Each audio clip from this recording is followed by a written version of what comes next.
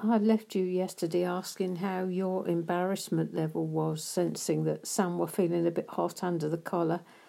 I did warn you when we started that I might start talking about passion, didn't I? So now we're really getting into it. Adoration, passion, words we don't usually associate with our relationship with Him, I suspect.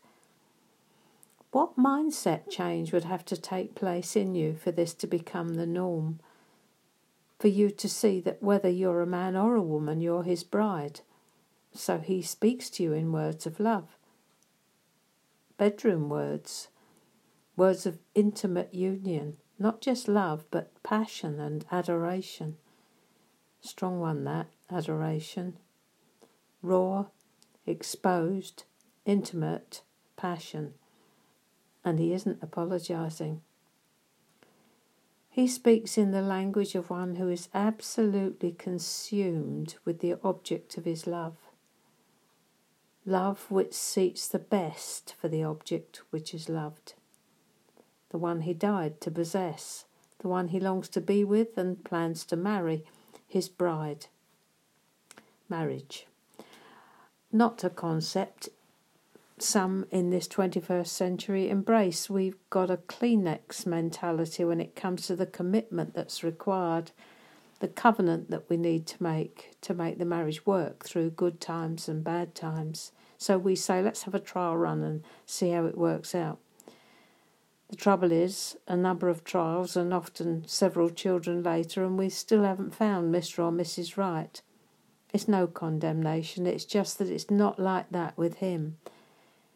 He found exactly what He searched for.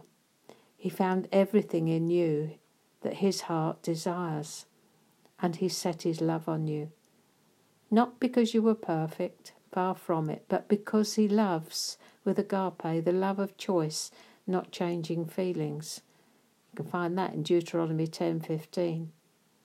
It's covenant love, a blood covenant. No wonder He says, love me with the love I have given you, and that will be enough. Got to quote Martin Luther again. Now is this not a happy business? Christ, the rich and noble and holy bridegroom, takes in marriage this poor, contemptible and sinful little prostitute, takes away all of her evil, and bestows all His goodness upon her. It's no longer possible for sin to overwhelm her, for she is now found in Christ and is swallowed up by Him, so that she possesses a rich righteousness in her bridegroom. Perhaps we just need to learn to receive the much more of God. Do you think?